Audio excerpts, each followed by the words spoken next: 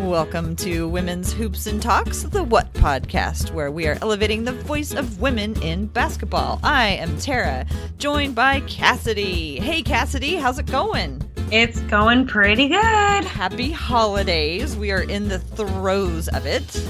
Yes, we are. Happy holidays to you, too. Right in between Christmas and New Year's. Now, I happen to know... And it is Kwanzaa. Yes, and we have Kwanzaa going on right now. Well, I happen to know that you are a fabulous baker. And so I've been wondering, did you make any special recipes this season that you loved?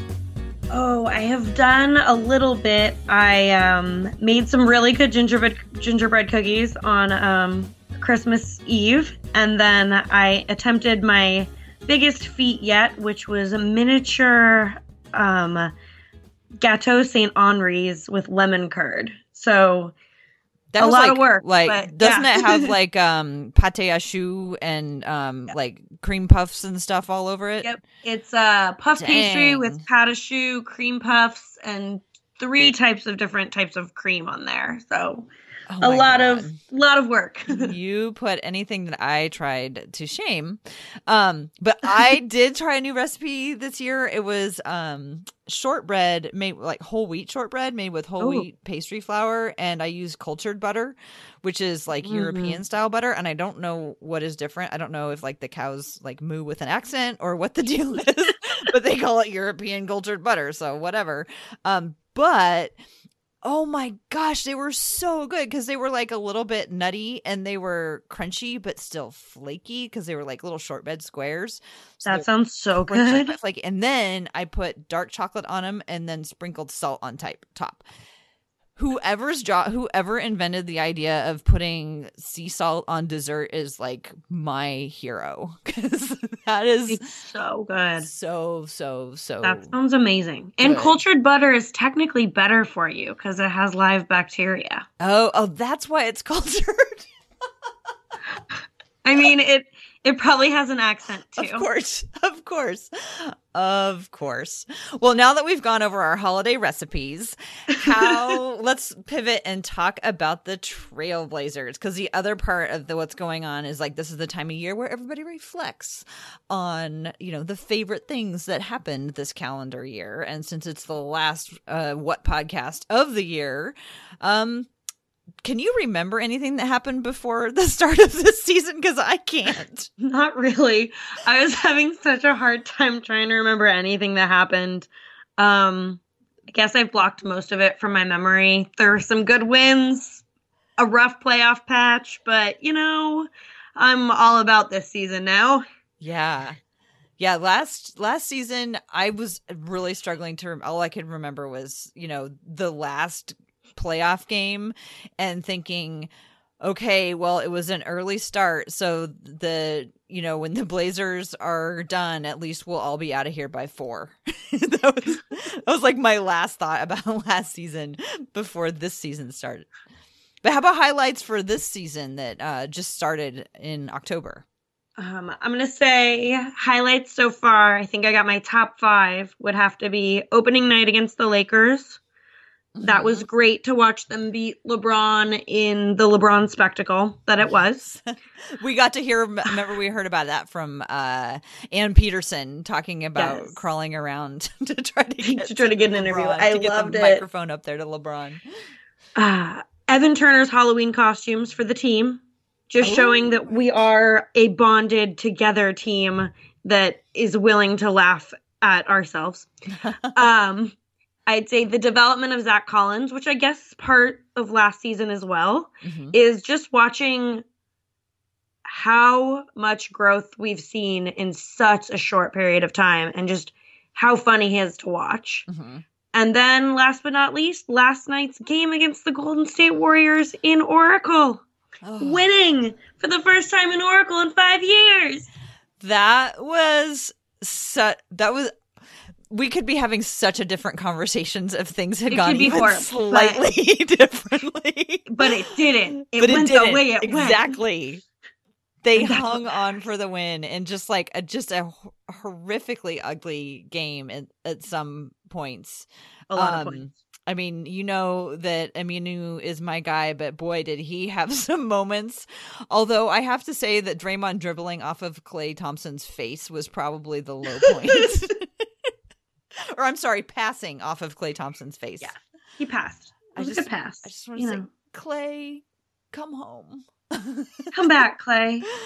Come home. We won't throw the ball at your head. But then I couldn't promise that because there were also plenty of errant passes by the Blazers.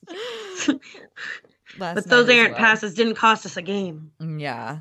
Yeah, but that win last night, I would say, was one of the highlights of the season so far. I liked Evan Turner's custom slides that he made. He's just like the best gift giver, isn't he? He's the gift that just keeps on giving. He made the custom slides for everybody that were like had their names or like their special little slogan or pictures on them. I thought that was really fun. Good.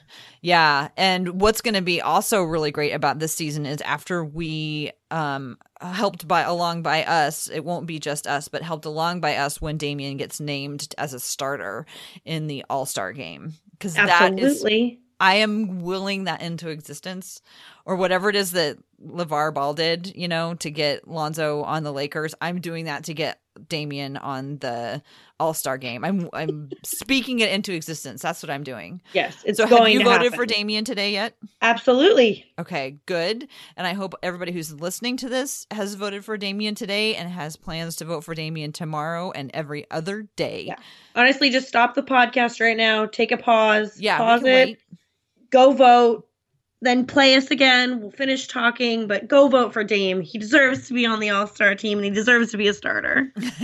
Exactly. So how do you feel about where the Blazers are right now? I feel okay. I think it has been a really fun season with a lot of highs, a lot of lows, and I think I still don't really know what's going to happen, but it's been a fun ride and I'm enjoying it. So I've heard lately from various quarters, I've heard people say things like, I used to love watching this team and now I don't love watching them anymore. When did the Blazers not get fun? Is that something like, can you understand where people are coming from when they say that?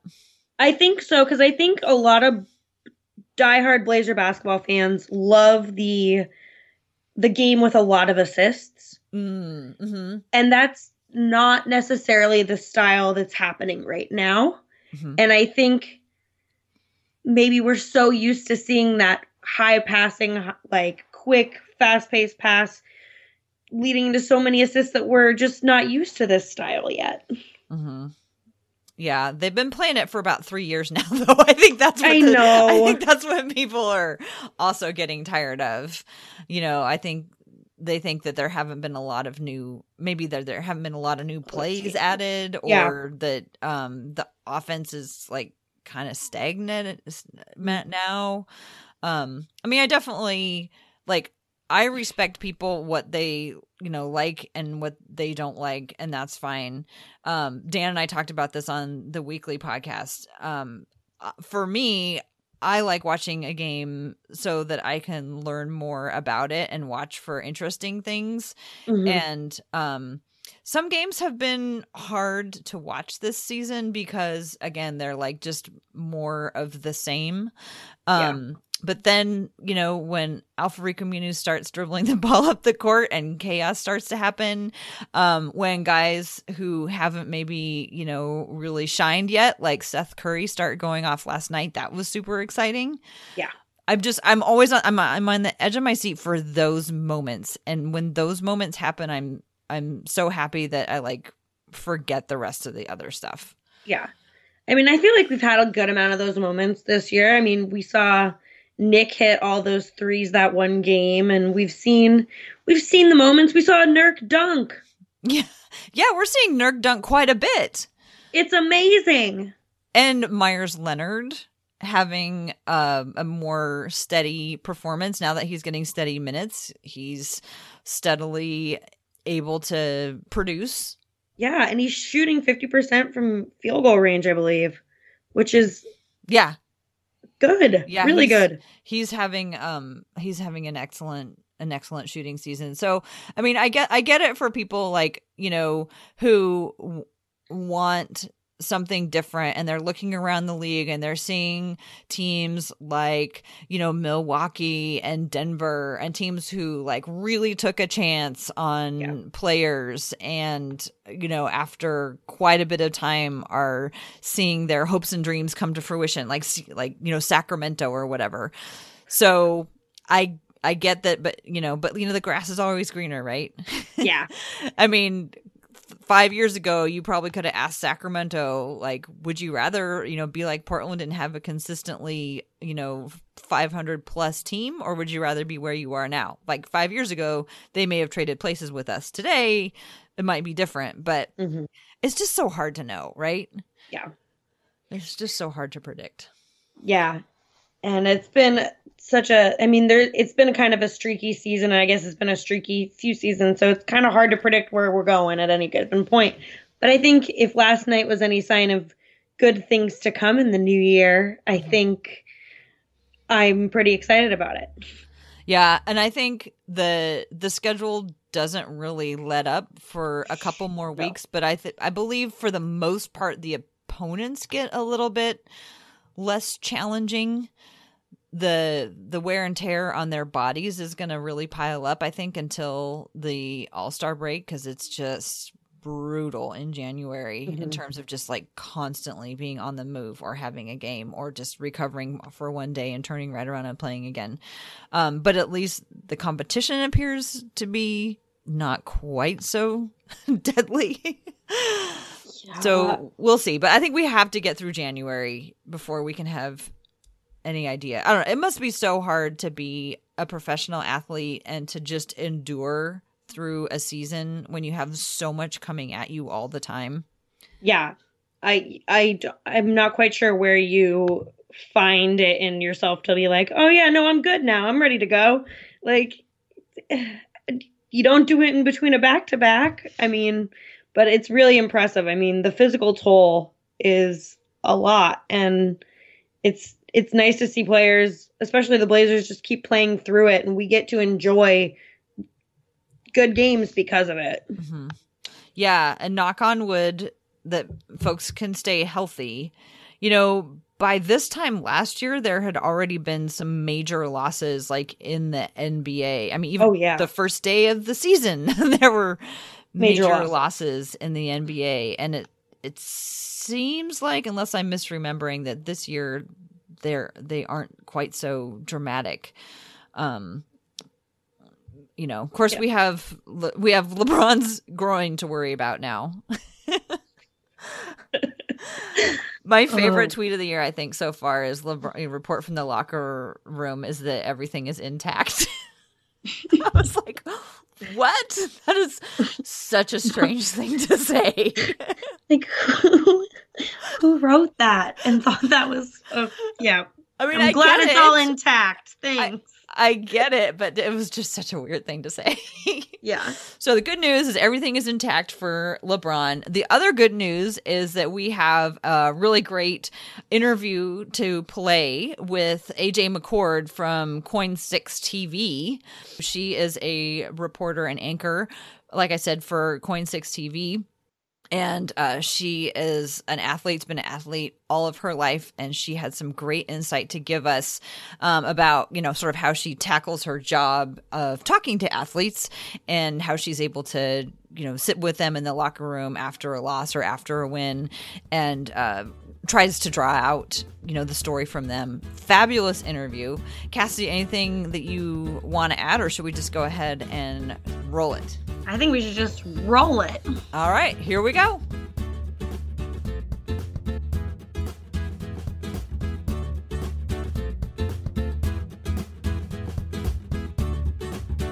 We are so happy to have AJ McCord as our guest on the show today. First time guest. Hopefully it won't be the last. Welcome, AJ. Thank you. Yes, I would hope it's not the last. I'm excited to get on here.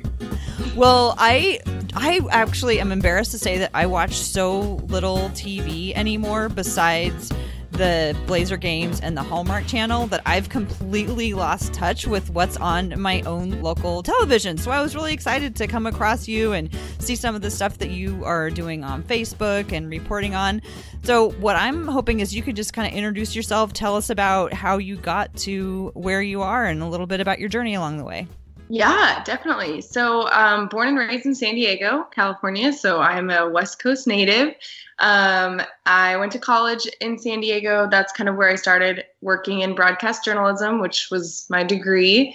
Did a couple internships during college, some really great ones in there. And then also had a lot of fun. I would say college is where I fell in love with the outdoors. I grew up surfing, but never like mountains or backpacking or anything like that.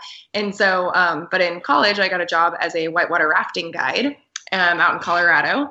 So I kind of fell in love with both my career and my hobby, I feel like, at the same time, which is kind of fun. And then after college, I worked for what was then Universal Sports, and that was in Denver, Colorado. So that was a ton of fun. I lived with two of my best friends, got to work on the Olympic sports, which I was a gymnast growing up. So it was just a blast to get to do, cover, basically my job was to cover all the qualifying events leading up to Sochi that year. So that was 2014. And then after that, I did a couple freelance things. I worked for Rally Car America, which is actually when I first came to Oregon, because Rally Car, if you don't know what it is, it's like super fun. It's like NASCAR, but you take it out in like the woods, and it's like, it's crazy. It's so fun. So there was actually a race called the Oregon Trail Rally, and we stayed in Hood River, and the race was out in Dufur. And so the guys who do this is like Travis Pastrana. So these are like extreme outdoor, like gnarly extreme sports kind of guys. And so that was a blast. Cause again, I think I played everything growing up, but I definitely have a special place in my heart for Olympic and endurance sports that get attention once every 4 years, So that was really fun for me, and I loved it. And then after that, I took a job in Fayetteville, Arkansas, where I was the weekend sports anchor and reporter. That was a ton of fun. And my husband's actually from Arkansas, so that worked out really well. We weren't married at the time. We'd only been dating a couple months, but it was great because I got some really great time with his family and got to learn a lot about who he was and things like that. So the job was not glamorous. The job was really hard. The job had, all the small market problems, I guess that you could say, that came along with it. So I did that, served my contract there. And then my husband actually got into school in Oregon, down in Lebanon. And so we were moving to Oregon, and it was through this just crazy kind of set of circumstances that the Lord kind of set up the job at Coin. So I was there part-time for the first couple months, and then took the full-time job with them about a year ago, I want to say. So yeah, and I've been there ever since, and I've been loving it. Awesome. I have so many questions. Okay. that was such like a linear progression, but I bet it wasn't like totally linear. No. One of my first questions is, you ended up in sports. Has sports been something that you've always been passionate about? Like you mentioned that you were a gymnast. So tell me about kind of your relationship with sports through the years and how kind of it's developed. Totally. So yes, I did kind of gloss over that part, but which is ironic because sports is all I've ever known. I grew up an athlete. If there was a sport that I was allowed to play, I was playing it. My 8th grade year, I think I played 6 different sports. Oh, wow. I played softball for 6 or 7 years. I was a gymnast. Gymnastics was kind of my bread and butter. I dabbled in other sports along the way, but gymnastics was the thing that I did competitively. Got to the level where I could have competed in college, but gymnastics shelf life's are pretty short. So I got a pretty bad back injury when I was 17, and kind of decided that I could fight through it, and I could go to a small school, and I could compete in college, but it wasn't my passion any longer. I often joke that I didn't have a childhood because I spent 40 plus hours in the gym every week. And so at that point I was kind of done, and I was just, ready to move on to the next phase of my life. And so I still loved doing anything competitive. I will compete at anything, at any time, no matter what it is, no matter if I've ever done it before. Like, I will always compete. But at that point, I was ready. I joined surf club at the college that I went to, but gymnastics was the end of the road for me there. So I always had a very personal relationship with sports. And then I actually knew I wanted to go into sports broadcasting when I was in high school. And to explain that, I think I kind of need to give you an idea of who I lived with. So my family is very competitive.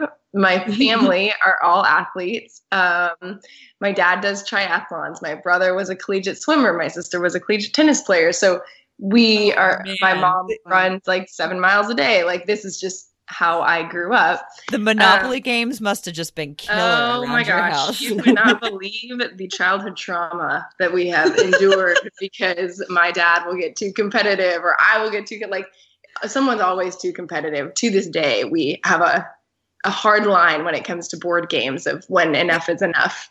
But that being said, it was my mom and my grandma, ironically, that so they were diehard Chargers fans. Like, and when I say diehard, I mean lived and breathed the San Diego Chargers. And so that's what I grew up with, was the women in my house explaining sports to me. Because my dad and my grandpa liked watching it, but they did not know it like my mom and my grandma. They had season tickets to the Chargers. We were there every Sunday. I mean, it was like so involved. And so football in my house was like, Sundays were for the Lord in football, and that was about it. And so when I was in college, or when I was in high school, we were watching a game at Thanksgiving, and I remember that was kind of the first time that I understood what like a sideline reporter was. And at that point, that was really the only place women were. They were really, even then, which was what, 15 years ago, I guess. I mean, that was really the only place you saw a woman in a sports broadcasting realm. And so I remember being struck by that and going, whoa, this is so cool. She gets to talk to these athletes that like we're sitting here on the couch and like would love to ask these questions, And so that was what kind of piqued my interest in sports broadcasting. And it was my mother and my grandma and football that did all that. That's an awesome story. I've heard it a lot. I don't know if you have too, Cassidy.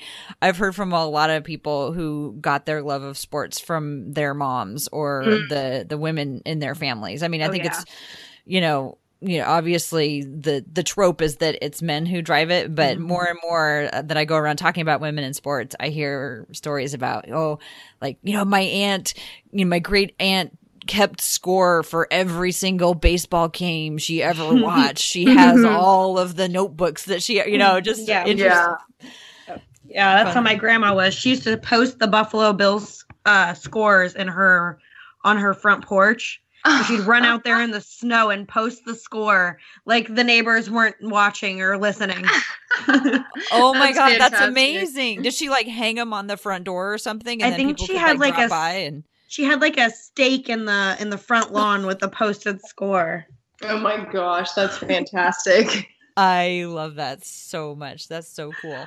Well, you mentioned that one of the early jobs that you had was covering the trials leading up to the Sochi Olympics. Is that right?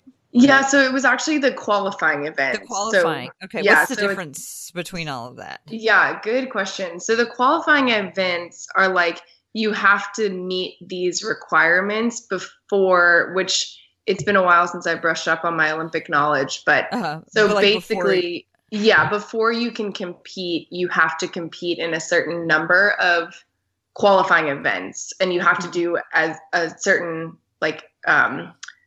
you have to place a certain spot within that to be able to have a chance at the trials, from what I remember. Again, it's been a minute since I brushed up on my Olympic rules, but leading up to 2014, so we had this great weekly show where basically there would be events in like France, Russia, Colorado, like there'd be events all over the world, and it would be all different, like speed skating, figure skating, downhill, snowboarding, like curling. I mean, all these events. And so our job was Universal Sports produced all the coverage for these events. And so you could see the live like the live broadcast on Universal.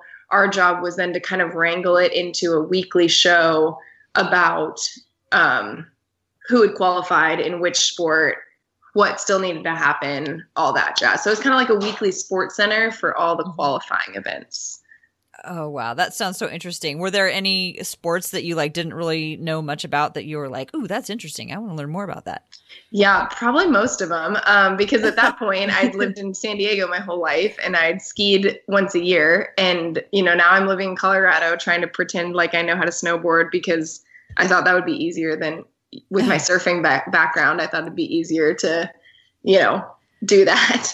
Yeah. So I learned a lot about all of them. It was, yes, Good. I can hold my own on a snowboard.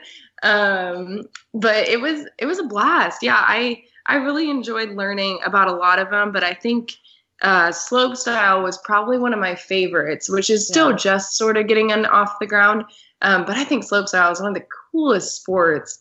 And the other thing that I really fell in love with there, which has totally turned into a bit of a, I don't know, like I guess a heart passion for me is I also worked on the Paralympics for 2014. That's so cool. Yeah. And so for me, like those people were the best. I mean, they were the kind of people that you could go do an interview with and then you'd want to go grab a beer with them. Like they were just that genuine, that awesome. And to this day, I keep in touch with them, all the people that I worked with and interacted with doing the Paralympic coverage much more than the Olympic coverage, which is not to say that I didn't meet some wonderful people doing Olympic coverage, but I just developed a real heart for that. And I think being an athlete myself, I know what sports did for me growing up, and I know how I turned to sports when other things were going wrong or whatever. And so I just found it just so incredible that,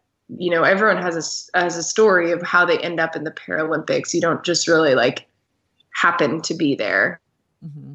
Everyone has a story. And I was just always so amazed at how in their darkest moments, sports is what got them out of it. And I thought that was just such a cool thing. And something that, is a message that I think could benefit a lot of people who maybe don't have the chance to hear it, because Paralympic coverage is not something you see everywhere. Yeah. You don't get often. Yeah. It's so worth watching. I have loved the Olympics my entire life, and I love watching the Paralympics. I think it's so great, and I'm so interested. I'm probably was one of your viewers back then. That's awesome. Yeah, it was fantastic. And those people, I mean, they still come to Hood and stuff. So I still keep in touch with some of those guys who train at Mount Hood during the summer. And, I mean, two of the Paralympians are the ones who taught me how to ride a rail snowboarding. So it's just so fun. So I loved that season of covering the Olympic sports. I think just, like I said, growing up, I lived and died for the Olympics. At one point, that was my dream, was to be an Olympian. And so I just had a very special place in my heart for those stories and those athletes. Cool. Well, you mentioned that, some of about, learning things as an athlete that, helped you cope with other things. What are some of the ways that, being an athlete and an adventurer have prepared you for the job that you do now at KOIN covering sports? Well, I think one of the things is I know what it feels like to lose. I mean, that's sounds like such a dramatic Debbie Downer thing, but I think one of the hardest parts of my job is knowing how to go into a post-game losing locker room and still get the story of what happened. Because if you've been an athlete in any capacity, if you're even just competitive, you know what it feels like to lose. And I can't speak for everybody, but when I lose, the last thing I want to do is talk to somebody about it. It's not fun. And so I think having that perspective of, and I also know what it feels like to win, you know how excited you are. And so I think having that perspective of knowing kind of the mood and like where people will be coming from after a game is something that makes you a much better listener, and it makes you a much better question asker, which is something that is really my whole job, right? Like I feel so honored that of all the Blazers fans in the world, I'm the one who gets to talk to Dame after a game. Like that to me is something that it is an honor that I take so seriously. And so because of that, I feel like to squander that opportunity and to just not ask a question, or because they lost and it was a bad game to be scared that they were going to be mad I asked a question, like that's not fair to everyone else who would do anything to be in my place. And so that, I think, as an athlete gives me, a former washed up athlete, gives me the chance to, you know, just be more empathetic and therefore get truer answers instead of these stock answers that, you know, you might get for a stock question. Well, I'm sure that you're not a washed up athlete. First of all, I'm sure you still have got a lot left in you. How do you, with regard to, you know, covering the Blazers, what does your routine kind of around a Blazer game or game day? What does that look like? Yeah. So because my job is not exclusively Blazers, I do Blazers games as they come to me, if that makes sense. Like I'll switch my schedule around when possible to cover big games. But for the most part, like a game will start around 7-ish, right? 6:30, 7:30. So typically on a game day that we're covering, I'll head over there around 4 o'clock. I'll be there for the guys warming up, which to me is the most important. The two most important parts of any game are well before they come on the court for like actual pregame warmups and afterwards. Everything else in the middle, you're not going to learn a lot more than anybody else who's sitting in the arena watching with you. But that time before the game, and I'm not talking about, you know, like 20 minutes before, I'm talking like I'm there 3 hours before, and these guys are, you know, out there warming up, talking. That's when they're chatty. That's when you learn what's going on in someone's head. That's when you get a chance to learn something valuable that might play out in a game. And so I'll get there as early as I possibly can. I'll do all that. I'll get a little bit of information. I'll talk to the coaches, talk to Dame, do pregame availability. And then we'll go live from Moda for the 5:45 show or 5:30 show. We'll hit around 5:45 and I'll do my little pregame courtside report or whatever. And then I will stick around for the game and watch, and then, you know, kind of critically watch, I guess you could say, the game so that I go into the locker room prepared with what I want to ask and such things. And then after the game, I'll go into the locker room, ask a couple questions, and then typically come back out and be live courtside or live back at the station for the 11 o'clock news. That sounds like a really long afternoon, but so much fun. It is. It's a lot of fun. My game days are my favorite days, like without a question. What are some of your highlights in the time that you've covered the Blazers? Like interactions or like little bits that you watched or saw or picked up? Yeah. Well, I think there have been a couple. The playoffs obviously were not kind to the Blazers last year, but we were the only local station to travel to New Orleans for the last two games. And so that was hard. I mean, they were not in a good mood. They did not know what was going wrong, or at least they weren't willing to share with us what was going wrong, you know. But at the same time, I think that was a really special experience for me because it felt like this is what I've always wanted to do. You know, like I want to be the one traveling with the team. Like I want my job, I want to be centered around the game. And so even though it was not the result any of us wanted, I really enjoyed my time covering the Blazers playoff run. And then there were some big wins last year that were great. This year, one of my favorite stories was before the opener. I'm not sure how many of you guys, how many caught this, but there's this guy who, if you follow basketball at all and are even like slightly into the kicks of basketball, you'll know this guy. His name's Kickstradamus on Twitter. His real name is Sal So he designed a couple pairs of shoes for the Blazers for opener. So one was for Myers, which was a very Portland-oriented shoe, and it was really cool. So I messaged this guy, and I found out he'd also designed Dame's shoes. And Dame was wearing Paul Allen tribute shoes that night. Mm-hmm. So I went over and I got to talk to Dame about what went into the making of it. I mean, Paul died on a Monday and they played on Thursday. Like, there was no time to do this, it was a quick turnaround, and it was just really interesting. And I felt like, Dame took the loss of Paul pretty hard. And so I think that was a cool thing to hear and see just how quickly he turned that into something that, that mattered to him and something that he wanted to carry with him. And so those were a couple of the really fun ones. I mean, there's always funny times at shoot around. Like, Dame has come up and told me, do you guys know who Icebox is on Little Giants? I don't. So she's like a girl playing football, is the long story short. And I'd never seen Little Giants before Dame told me that I reminded him of this girl from it. And I was like, thank you, I think.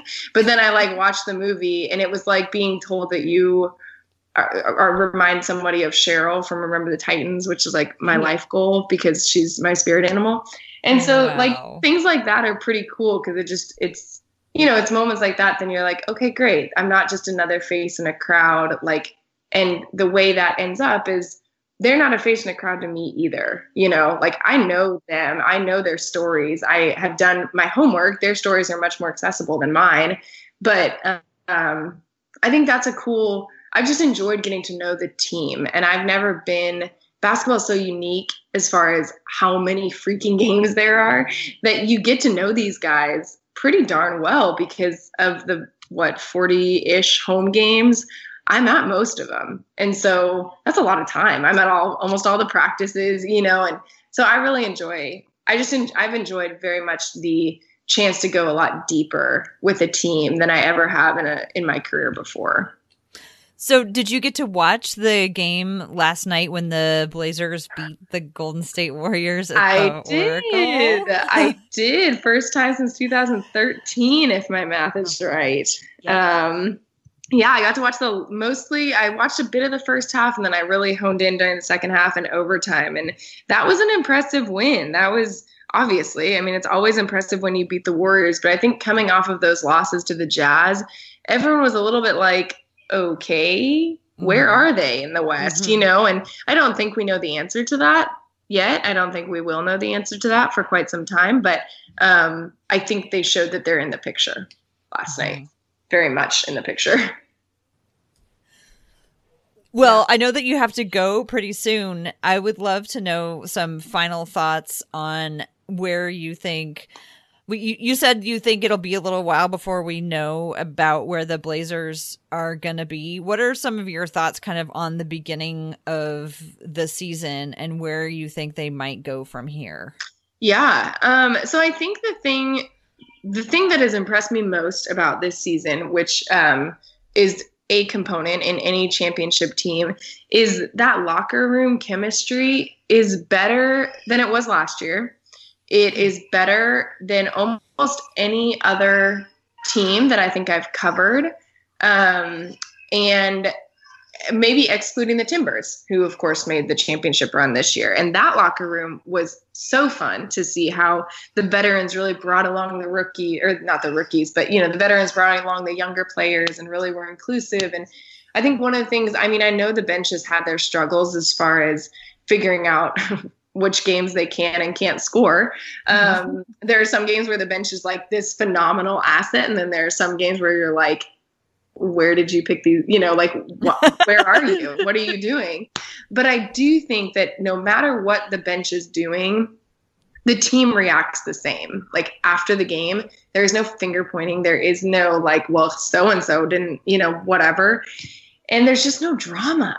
There's no drama in this locker room. And so I think you're going to have, it's an 82-game season. You're going to have bad stretches. You're going to have bad losses. And I don't think anyone is immune to that at all. I think even Golden State is not immune to that. They have far fewer.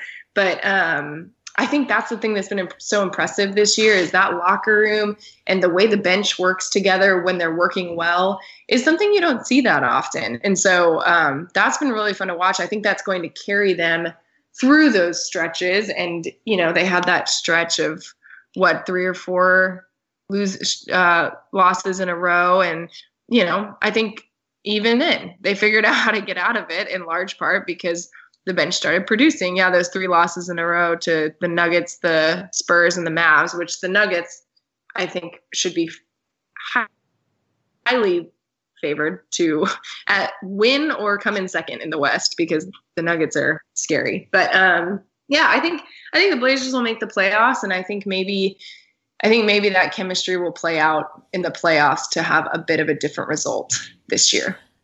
I have a devil's advocate question because it's when I keep having these conversations with people who, this is how a season goes. It's a roller coaster, right? So you're up one day, the next you're down, to quote John Prine, you're up one day, the next you're down, it's a half an inch of water and you think you're going to drown.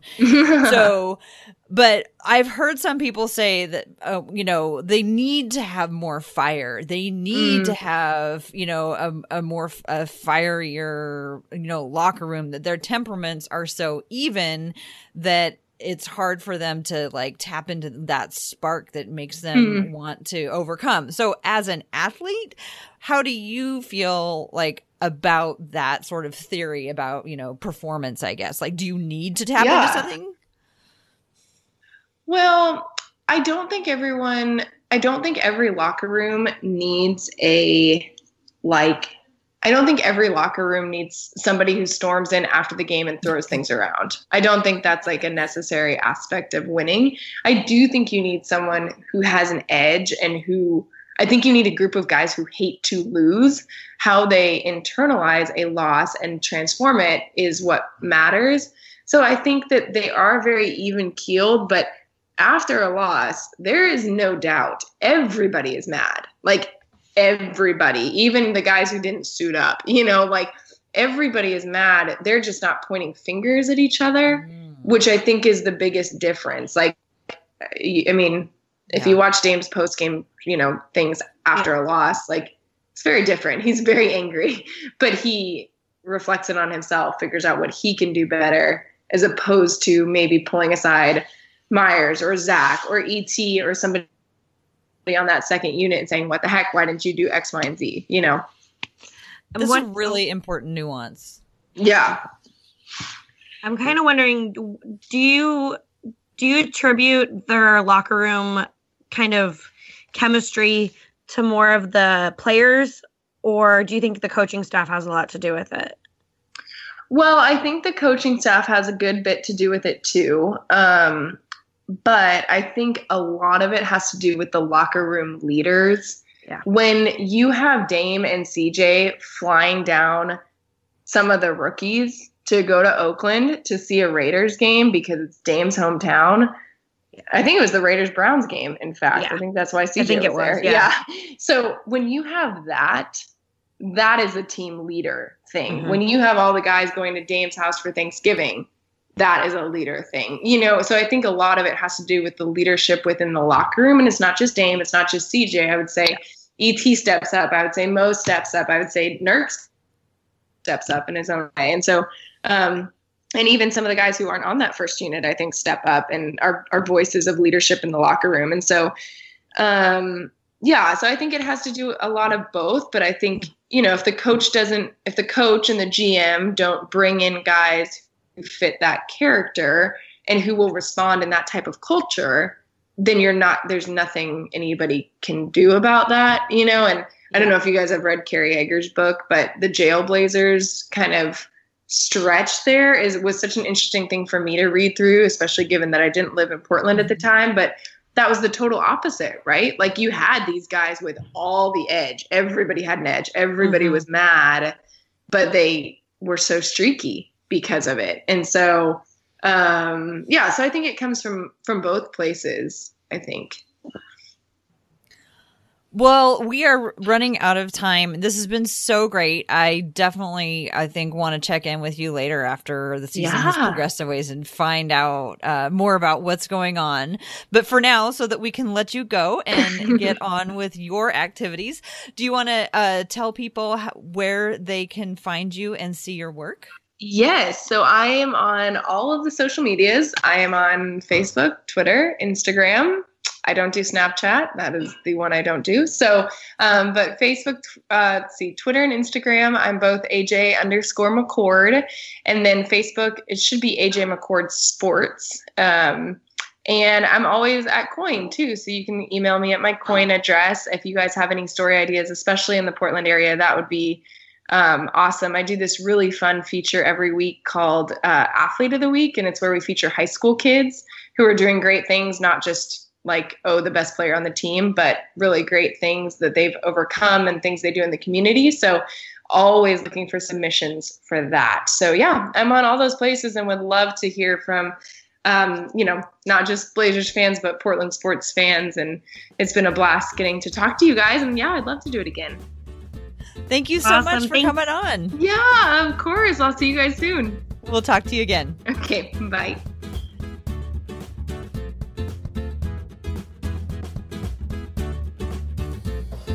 That will do it for this edition of Women's Hoops and Talks. We are hosted by Blazers Edge. If you like what you heard, please find us on Blazers Edge Podcast on iTunes or Stitcher and subscribe and rate and review. We usually release new podcasts of every other Thursday. If you want to know more about Blazers What, you can follow us on Twitter at Hoops and Talks. And we have our monthly meetup / a watch party Sunday, January 13th at the McMinim's Broadway Pub on Northeast 15th and Broadway. Blazers will be playing the Nuggets. Come join us. All right. Thanks, Cassidy.